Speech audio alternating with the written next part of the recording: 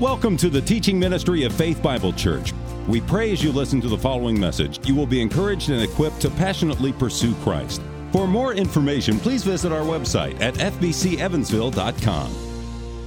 This morning, we are starting our 10th week of our study of the Holy Spirit. And last week, as we examined spiritual gifts, it was intended to make us aware of the reality that these gifts exist within each believer within the church. And we have received these gifts from the Holy Spirit with a certain giftedness that is to be received and used for the glory of God and the edification of the body of believers, which is the body of Christ. I spoke with two individuals this morning. One was serving, and people say, well, serving doesn't seem very important.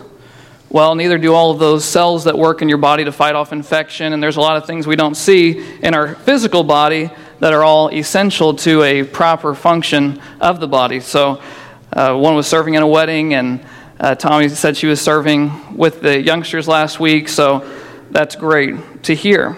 And we learned these gifts could be divided into three categories: signs gifts, speaking, and service. The signs gifts, such as healing, casting out demons, raising the dead, tongue speech, and other various miracles, were received by the apostles to lay a foundation for the New Testament church and authenticated the message they were preaching with a power that effected the supernatural to the world by the power of the Holy Spirit. As we discussed last week, these signs gifts ceased with the passing of the apostolic authority, specifically the 13 apostles who laid this foundation only once. And we referred to Ephesians 2:20, having been built on the foundation of the apostles and prophets, Christ Jesus himself being the cornerstone, in whom the whole building, being fitted together, is growing into a holy temple in the Lord, in whom you also are being built together into a dwelling of God in the Spirit. Now, God is able to heal. He still works in the hearts of men supernaturally. The demon-possessed are still delivered, but it is by prayer and God's mercy that these miracles come to pass. The immediate, and we talked how that means without mediator, signs and gifts, where the gifted apostle could say directly a command and the supernatural would result, that gift has ceased. The gifts of speaking, such as the apostle who is sent with the Spirit's anointing to establish the gospel in the world with authority, coupled with him the prophet in the first century who would speak revelation, future prophecy, and proclaim the gospel of Christ locally, have also passed.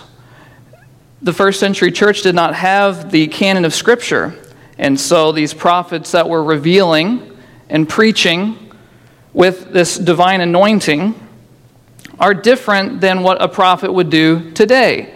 Now, we talked about how a prophet's third responsibility besides revelation and prophecy was to speak the word of God. And we have modern day prophets in that respect. They share what God has given or revealed in his word.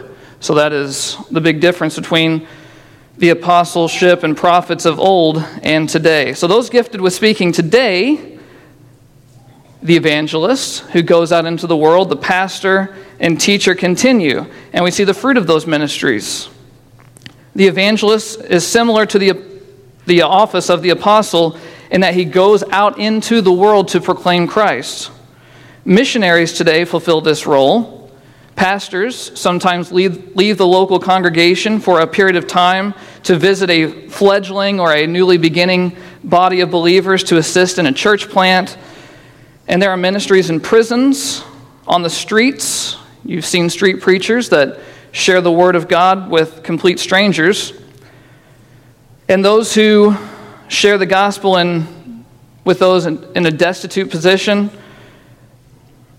The pastor who shepherds and teaches the local body of believers consistently, and that is the day in and day out, week in and week out pastor, is consistently there to rightly divide the word of truth in season and out of season.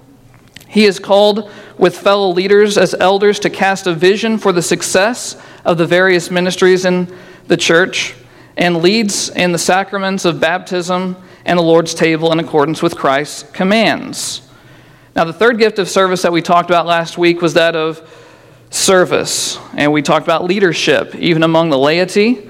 We have many leaders, even here at Faith Bible, who have been called to lead a certain ministry, serving in areas we know the service, such as children's ministries with media and technology that aid in our corporate worship, even in the present, and sending out the messages to those who are not able to join with us. That is a ministry. It's a service.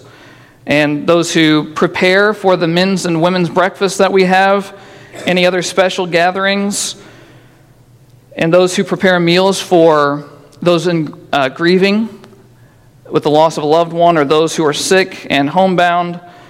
These are all wonderful acts of service, and it's a gift of the Spirit to see a need and then to perform that need for the edification of the body. 1 Peter 4:10 states, "As each one has received a special gift, employ it, use it, serving one another as good stewards in the manifold grace of God." The Holy Spirit, we learn, sovereignly bestows these gifts. In 1 Corinthians 12:11 it says, "But one and the same Spirit works all these things, distributing to each one individually just as he wills." Just as he wills to whom the gift is given, what gift is given, and when the gift is given. It's his sovereign will. We also know that each gift serves a different function. As we talked already, the human body and all of those intricate workings. Even though there's a diversity of gifts, there is a unity. And we know this is the case because of the words human body or even an army. These words don't talk about the particular parts, but refer to the universal that they are a part of. The sum of the organs, the tissue, muscles, hormones, etc., is the human body. The sum of the general, lieutenants, major generals, brigadier general, colonel, captain, cadets in the army is that universal. It's all under the banner of army. So the sum of the particulars then is this universal. And universal, the word itself, is unity and diversity, joined together. The church is the entire body of believers, respecting that very distinct believer that is part of the whole. Although there is a diversity of gifts, we have a oneness as being part of the universal church. Now, jumping into this week's lesson, the title is The Spirit and Worship. The Westminster Confession of Faith, which was first established in 1647, states in chapter 25 specifically 6 sections to explain the function of the church, and it's the corporate church.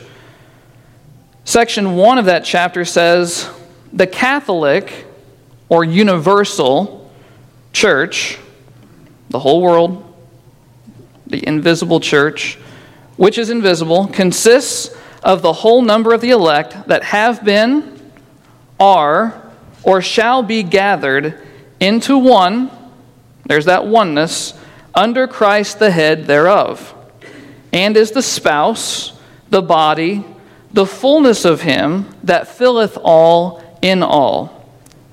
That's section 1. Section 2 continues the universal idea by stating the kingdom of the Lord Jesus consists of individuals from every nation, not just Israel, as was true in the Old Testament. Section 3 explains that the functions of the church in gathering in and perfecting the saints is done, and this is part of that section, by his own presence and Spirit, according to the promise, making them effectual. That's talking about effectual in ministry. There is no effective ministry apart from the unifying power and ministry of the Holy Spirit and the ministry of the Word of God.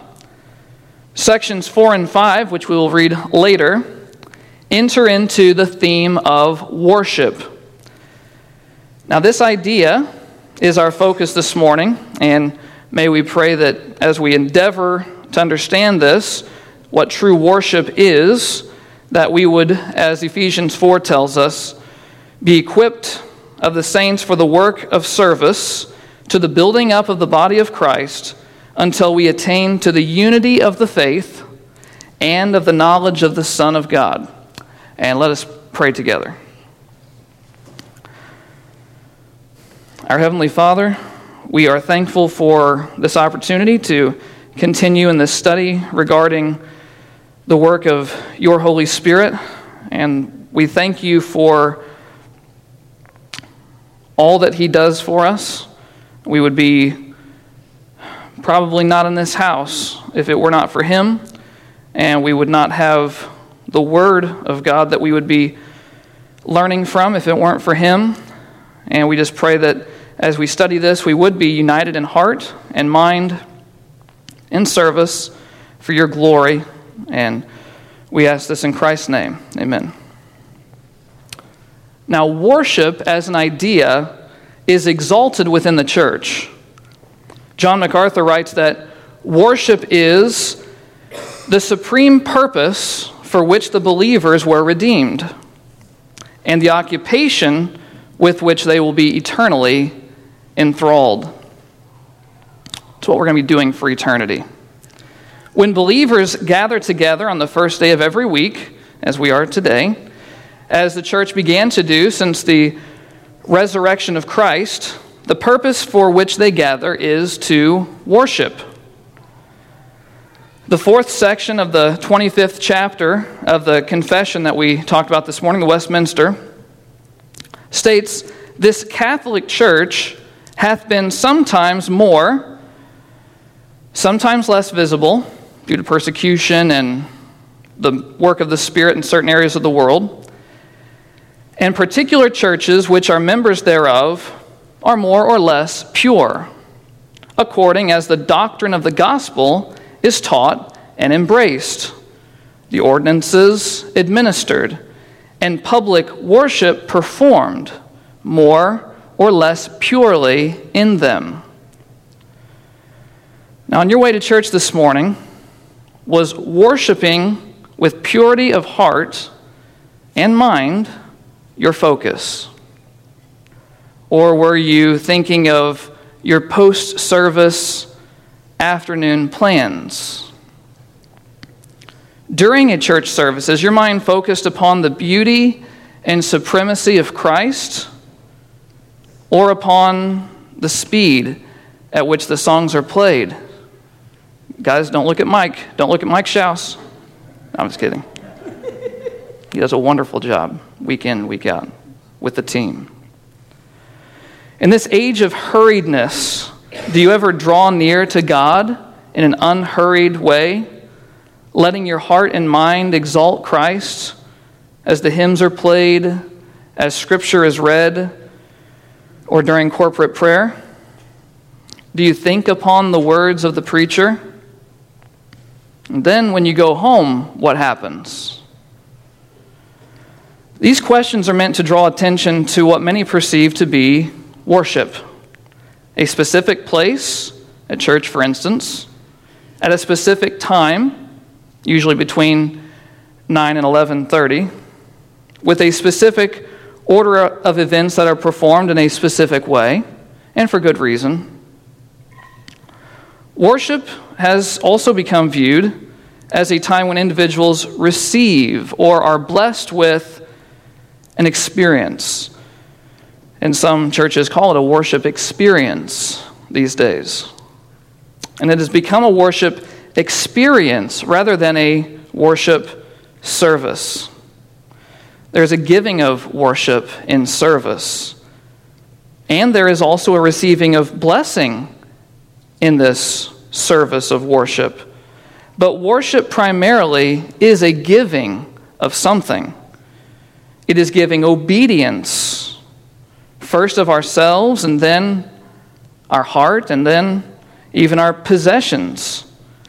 In so doing, we receive the fullness of Spirit. We talked about that before. The fullness of the Spirit is the default position when we are yielding and obedient, which cultivates the fruits promised when walking in the Spirit in Galatians 5. Now, a basic definition of worship, a general definition, is honor paid to a superior being. Now, there are worship centers all around the world. Temples, mosques, shrines, synagogues, and churches. All these places are for the purpose of paying honor to some supposed superior being. Even stadiums have become worship centers where men and women pay honor to other men and women who are superior in song or athletic ability or intellect. But true worship of the Lord is to ascribe to Him honor and glory and adoration, praise, reverence, and devotion that is due Him, both for His greatness and for His goodness. Jesus spoke about true worship with a Samaritan woman. We call her the woman at the well. In John chapter 4, and it's in your handout if you'd like to follow along, as Jesus approaches this woman who's drawing water alone. Usually women drew water together. In the Samaritan city of Sychar, Christ was passing through Samaria, as a lot of Jews did through Sychar. It was a shorter distance for where he was going from Galilee. Jewish rabbis didn't speak to Samaritans, but Jesus shared with her life-giving truths, which she didn't understand. So Jesus made it known to her of her lifestyle, and it was not a lifestyle of the rich and famous. On the contrary, it was a very shameful lifestyle, which was probably why she was drawing water alone. She shifts the conversation to worship once he said, "Where is your husband?" And she said, "I don't have a husband." He said, "You're right. You had 5, and the person you're with now isn't even your husband." And she was cut to the heart. Well, for whatever reason, she shifts the conversation to worship. That the Samaritans have a truth and the Jews have a truth. And let me get my Bible.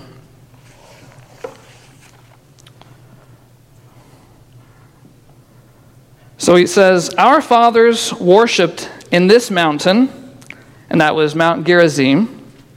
"And you people say," that's the Jews, "that in Jerusalem is the place where men ought to worship." Well, Jesus said to her, "Woman, believe me, an hour is coming when neither in this mountain nor in Jerusalem," because they had a difference on where worship was appropriate.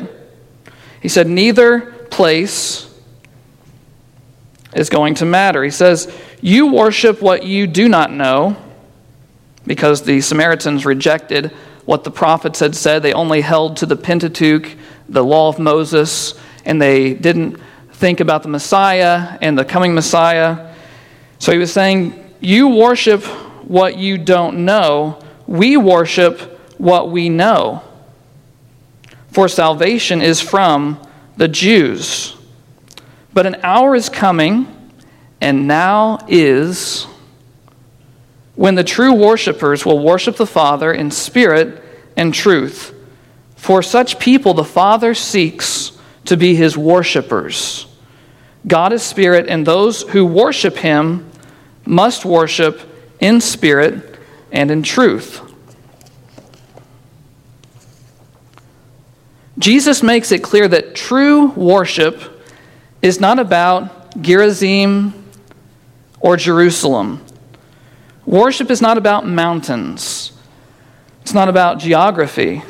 Where you worship geographically is superficial. Instead of where you worship, Jesus focused on whom is to be worshiped and how that is to be done. He tells the Samaritan woman, "You worship what you don't know." And as we talked about already, they didn't know why they were worshiping, because their worship was incomplete, and that is part of worshiping in truth. Jesus was saying, because the Samaritans do not have the truth, they cannot worship God. A worship center for the sake of worship means nothing unless there is a truth being proclaimed. We could say this about any structure that has been erected for worship around the world. If the truth of Christ is not proclaimed and his lordship exalted, there is no true worship. Now, this is a difficult message in a pluralistic society where all worship is created equal. Jesus said that true worshipers will worship the Father in spirit and truth. The Spirit mentioned here is not specifically the capital S Holy Spirit, but is the use of the term spirit to describe the man, the inward, the whole man. The Holy Spirit is the one who gives spiritual breath, that pneuma, or life to the believer, who is now able to embrace and delight and be satisfied and praise the Lord. And the Holy Spirit is the one who brings the truth of the Word of God to our understanding, that we can outwardly participate in genuine expressions of worship. And these are the people who the Father seeks to be his worshipers. These worshipers fulfill the great commandment in Matthew 22, where the worshiper will love the Lord your God with all your heart and all your soul, mind, and strength. This is worshiping in spirit and truth. The entire man grounded upon the truth of God. The Greek word used for worship in Scripture is proskuneo. Pros, which is an advance towards something, and kuneo, meaning to kiss. Proskuneo then means to kiss the hand of one in reverence, to fall upon the knees and touch the ground with the forehead as an expression of profound reverence. It is used 60 times in the New Testament, in Revelation most often, with 22 uses. Now, just a quick question. Would anyone like to tell me why in Revelation we see worship more than any other book in the New Testament?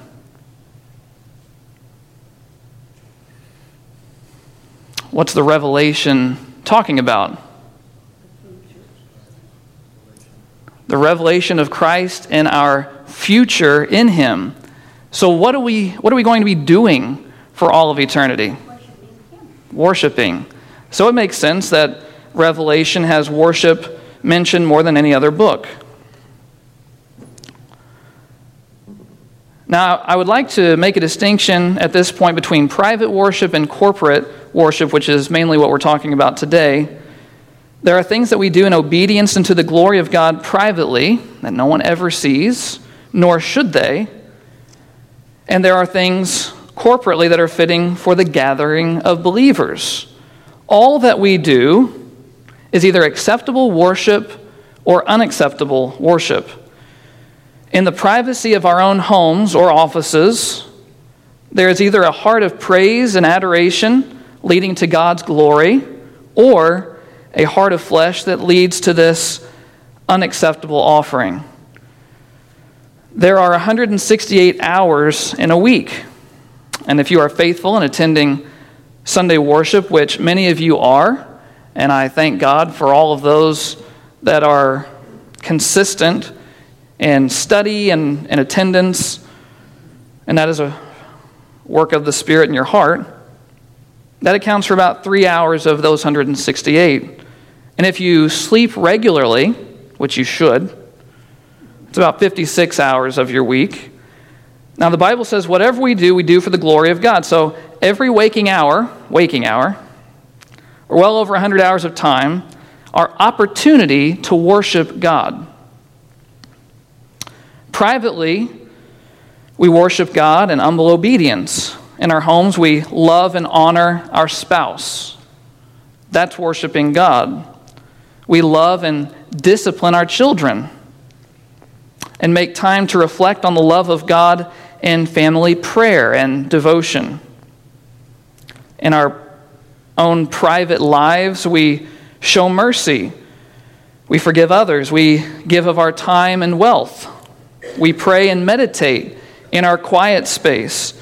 And the King James translation says to enter into one's closet, though I know some of our closets are too full. Some are too small to enter into. And I was driving through Newburgh yesterday, and I wonder if all those yard sales, that we see on a weekend are community's desire to make space for a prayer closet. I'm sure it is. And I'm sure that's true of all of us here. But in private worship, we turn the other cheek when persecuted to the glory of God. Now, in corporate worship, and I borrowed this from, I stole it, I guess, because I'm not going to give it back to Mark Deaver.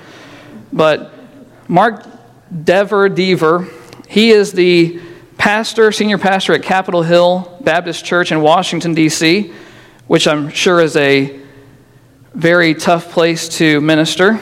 But he taught about worship in a conference in 2005. He gave 13 points to consider. It'll go quickly, I promise. But 13 points to consider about corporate worship. Number one, God cares about how he is worshiped. In the Old Testament, the altars that were made were specifically unhewn stone. They were not supposed to be man-impacted. And the tabernacle and the temple, both of these had specific function, design, and instruments of worship. And they were very specific. Just ask Nadab and Abihu, or Uzzah. The way God is worshipped was a deadly serious matter for these men and for those who were responsible for leading worship. Even in our practice of partaking the Lord's table, we are commanded to examine ourselves and forsake sin, or else we eat and drink judgment unto ourselves. So God cares about how he is worshipped corporately. Number two, worship is fundamentally about God. If you're pursuing a place that has excellent corporate worship, you will never find it until you pursue God himself. You have to wonder if some people seek to worship the idea of worship. Why have we gathered here?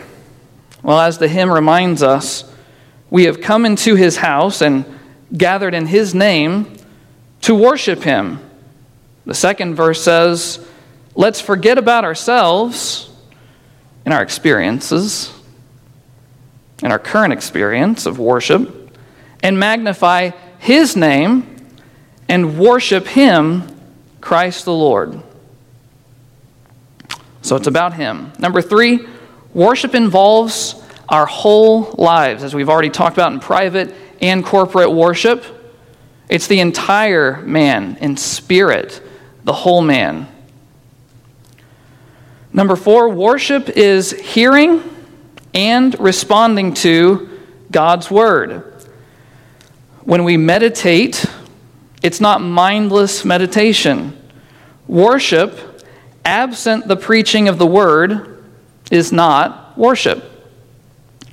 The author of the word, the Holy Spirit, is actively bringing our hearts to meditate upon Christ.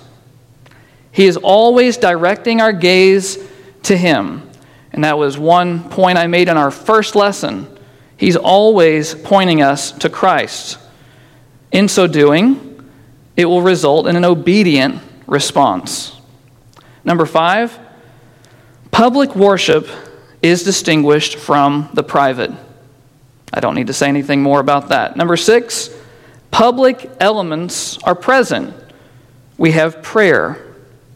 We have singing, reading of the Word, preaching the Word, baptism, and the Lord's table.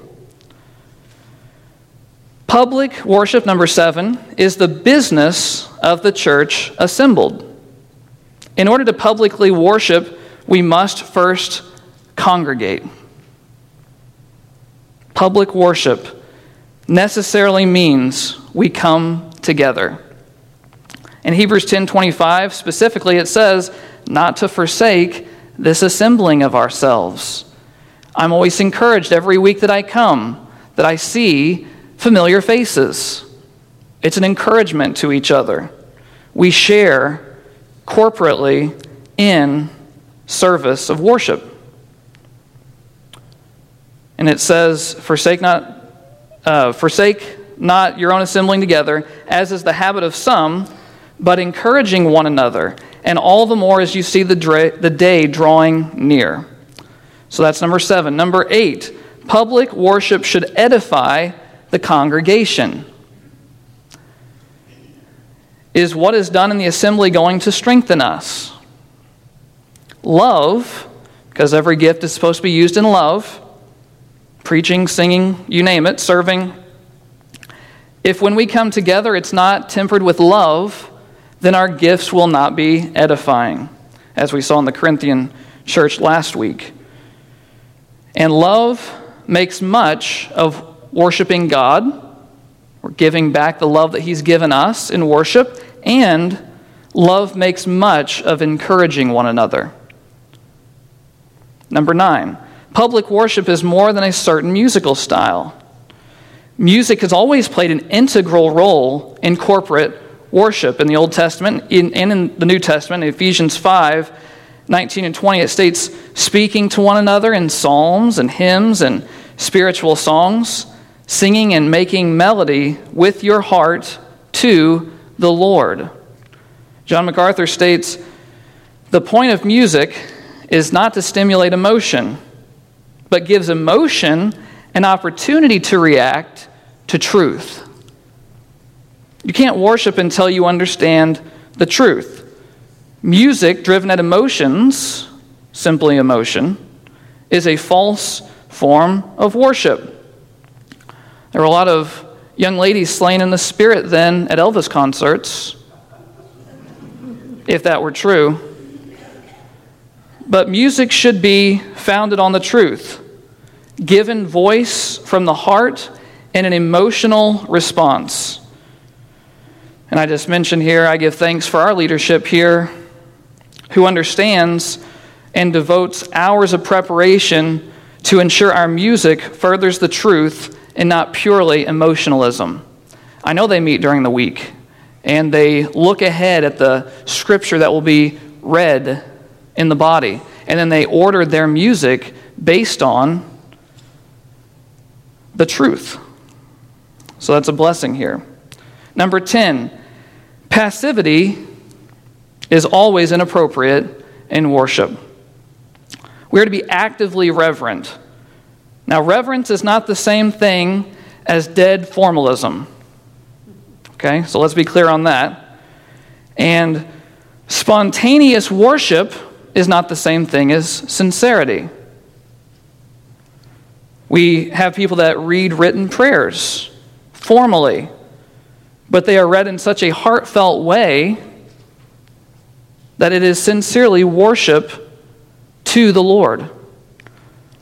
Now, sometimes spontaneity can seem very authentic and seems sincere, but in many respects it is insincere.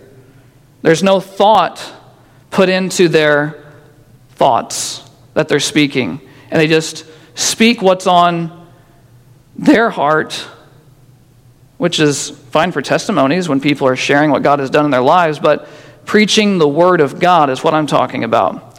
And sometimes you may attend a church service where the Word of God is shut, all service, and it's purely emotionalism. And that is not A spontaneous service in that way is not sincere. And it's not helpful. It's not edifying to the body. So number 11, corporate worship then is worth preparing for. Now, if you guys got a bulletin this morning, you would see, and I referred to the bulletin last week talking about all the ways of serving. And if you can see on the second page there of the bulletin, at the very top it says current sermon series, and it gives a list of the upcoming topics and scripture passages that will be read and exposited in the coming weeks. So what topics will be spoken in the week upcoming? Okay, that's one thing. Another thing, men's breakfast is next week. What will Keith Carter be speaking on? How can the music reinforce the ideas of the sermon, as we've already discussed? And even who shows up early to pray for the service before it begins? And I got that from Mark Dever also. He talked about people who showed up early for church, an hour early. It's quite a concept. Now, I know it's more difficult with children. I've got 2 little girls, and getting out the door to be 10 minutes early for church is a challenge sometimes. So that is a very difficult thing for some families, and I'm not telling you have to show up for church an hour early. 9 o'clock is a great time to show up, just so everyone's clear on that. Number 12, true worship attracts non-believers. Really? Well, 2 Corinthians 2:14 and 15 says, "But thanks be to God, who always leads us in triumph in Christ, and manifests through us the sweet aroma of the knowledge of him in every place. For we are a fragrance of Christ to God among those who are being saved and among those who are perishing." Talks about in the next verses an aroma of life or an aroma of death. But the main thing is, when we are biblically worshiping, it's going to attract the attention of the world. They're going to say, they are doing what the Bible says. If they walked into a church service and it was full of these false signs, gifts, and there have been movies that have been made about, there are comedy movies that make fun of those kinds of worship because it's apparent it's a charlatan who's leading, and it's a facade on the outside that all these great things, it's got a great storefront, but when you walk through the doors, it's like those old Western setups in those old black and white movies. It looks like a great Western town until you walk through one of the doors and there's nothing there. So authentic worship will attract the attention of the world. 1 Peter 2, verse 12 says, "Keep your behavior excellent among the Gentiles, so that in the thing that they slander you as evildoers, they may, because of your good deeds, as they observe them, glorify God in the day of visitation." And that glorifying God is what I was referring to last week, how whenever we are acting out our gifts of service and they see the fruit that we're bearing, they can't deny it's good fruit. And I said they will glorify God, just not in the same way that believers glorify God. The glory that God will receive on the day of visitation, I believe, is the judgment of those in that day of visitation. But he receives glory in both respects, in his judging and in his saving. Now, our worship is not a pandering to the world. It's a glimpse into a true reality of adoration for our King. The seeker-sensitive movement, which is zealous to attract non-believers on Sunday mornings, is not compatible with worship. R.C. Sproul writes, this is his commentary on the Westminster Confession. It's called Truths We Confess. He says, according to the Bible, The only people who seek God are believers. Paul in Romans 3:11 tells us, there is none that seek God in his natural state. Rather, people flee from God. If we want to have a seeker-sensitive worship service, Sproul writes, he says, we need to be chasing people down in race cars, for they are rushing away from the things of God as fast as they can. So, corporate worship being genuine, biblical, is much more appealing than the false. So let's move on to the last one. Corporate worship is your future. Earlier I stated that the book of Revelation uses the word proskuneo, worship, more than any other book, 22 times. From the angels that incessantly proclaim the glory of God, to the song of the redeemed that will be lifted up from the perfected host of mankind. Isn't that a great thought? The perfected host. Be perfect as he is when we see him. All of God's people forever will be with him. They will see him and they will worship him. Now, all of these things that I've talked about, all 13 points, are to be done in unity. In Ephesians 4, 1 through 4, we are reminded that preserving the unity of the Spirit in the bond of peace is essential in our walk with the Lord. One body, one Spirit, one hope, one Lord, one faith, one baptism, one God and Father of all, who is over all and through all and in all. If you don't get that, reread it. You'll see the word one there a lot.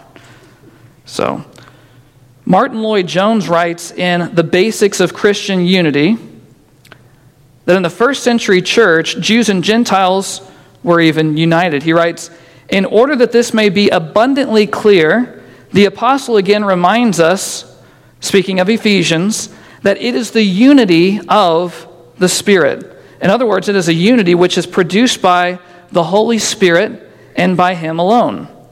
Man cannot produce this, try as he may. Because of the nature of this unity, because it is a spiritual unity, it can be brought into being only as a result of the operation of the Holy Spirit. He continues later, the Jews no longer prided themselves that they were Jews and that they had the law given to them, whereas the Gentiles were ignorant and were not in the unique position of being the people of God as the Jews were. All of these differences between these groups had gone, and they are one in seeing their lost estate and condition, their utter hopelessness and helplessness.